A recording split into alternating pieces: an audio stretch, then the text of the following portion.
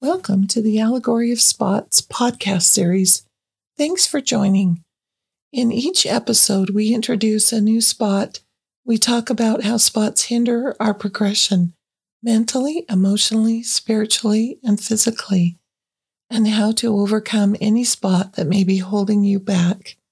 As you begin to move and apply the things you learn, you will start to see weaknesses become strengths. You will begin to see and feel greater light come into your life. Hello, I am Victor, and this is the Allegory of Spots. Let us talk about the spot Testified. Jesus Christ asks, "Who is your master?" Ponder this question of the Savior as we talk about testifying. So what does it mean to testify? Isn't it to seek after the truth, and when you know the truth, to testify of it, with the goal to awaken those that are trying to awaken? To testify or give testimony is giving evidence as a witness. The way you live your life is who you are, testifying of who you follow. So you are standing as a witness. To testify can mean calling one to repentance, to awaken those who need awakening, and to teach someone something. You are testifying of the adversary or Heavenly Father. You will know them by their fruits. When does one testify? A good friend of mine responded to this question when the Spirit tells you to. Standing in a place and holding on to something that we think and know to be true. What is a testimony? It's a closely held belief or knowledge of truth. By sacrifice, being diligent, is able to stand and testify and be a witness to something we know to be true. Standing up to something you know to be true is not always what we thought it to be. What does truth mean to you? It is worth seeking after truth, and when you receive it, it is worth holding one to it. It is worth sharing with others, which gets back to testifying. All good things come from God, so why not share them? Testify and share, or in other words, testify that which you know to be true. So what is it to testify? Seek after truth, and when you know truth, testify of it to awaken those that you are trying to awaken. 1 Peter chapter 1, verse 25, it reads, "But the word of the Lord endureth forever. And this is the word which the gospel is preached unto you. Truth is truth, eternal and never changes. Truth is truth forever." The way you live your life is testifying of those who you follow. But testifying of truth, you are testifying of who you are. This is your witness. Thank you for listening to the Allegory Spots Testified. We hope that you have felt or heard the Spirit of God urging you to cleanse your life as you have listened to the various spots in the podcast series.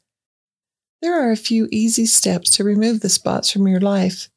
The process isn't hard, and once mastered, you will use the process over and over again, going deeper into your soul to be clean and spotless. The first step is to start by making a comprehensive list of the things in your life you need to get rid of, the things you need to repent of or be healed from. You will know your list is complete when you feel you have included all of the items that come to mind. The second step is to take an inventory of what you are feeding your spirit, because what you feed your spirit is what feeds your flesh. Your body will follow your spirit, so feed your spirit what you want to become. Third, you've identified the spots. Now let's get rid of them or cast them off. Here's how to do that. Present your list to God through prayer. Ask Him for help. As you pray, ask God to remove your spots, to literally take them from you. Remember, it gets easier. You may have heard this teaching by David O. McKay in one of the previous episodes. Your weakest point will be the point at which Satan tries to tempt you and will try to win you. And if you have made it weak before you have undertaken to serve the Lord, He will add to that weakness. Resist him, and you will gain in strength.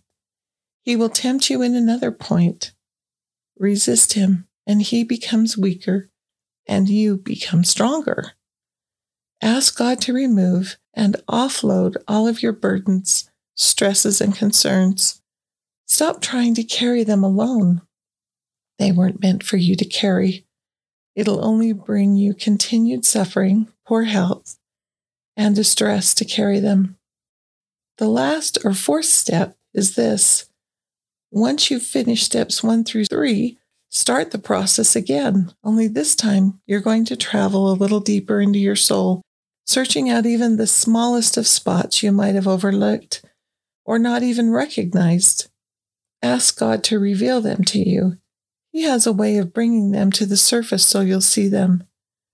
This is a truly personal experience with you and God as He helps you into the cleansing process.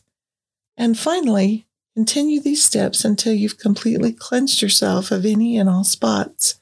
Then move forward by using the atonement of Jesus Christ each and every day to keep yourself unspotted.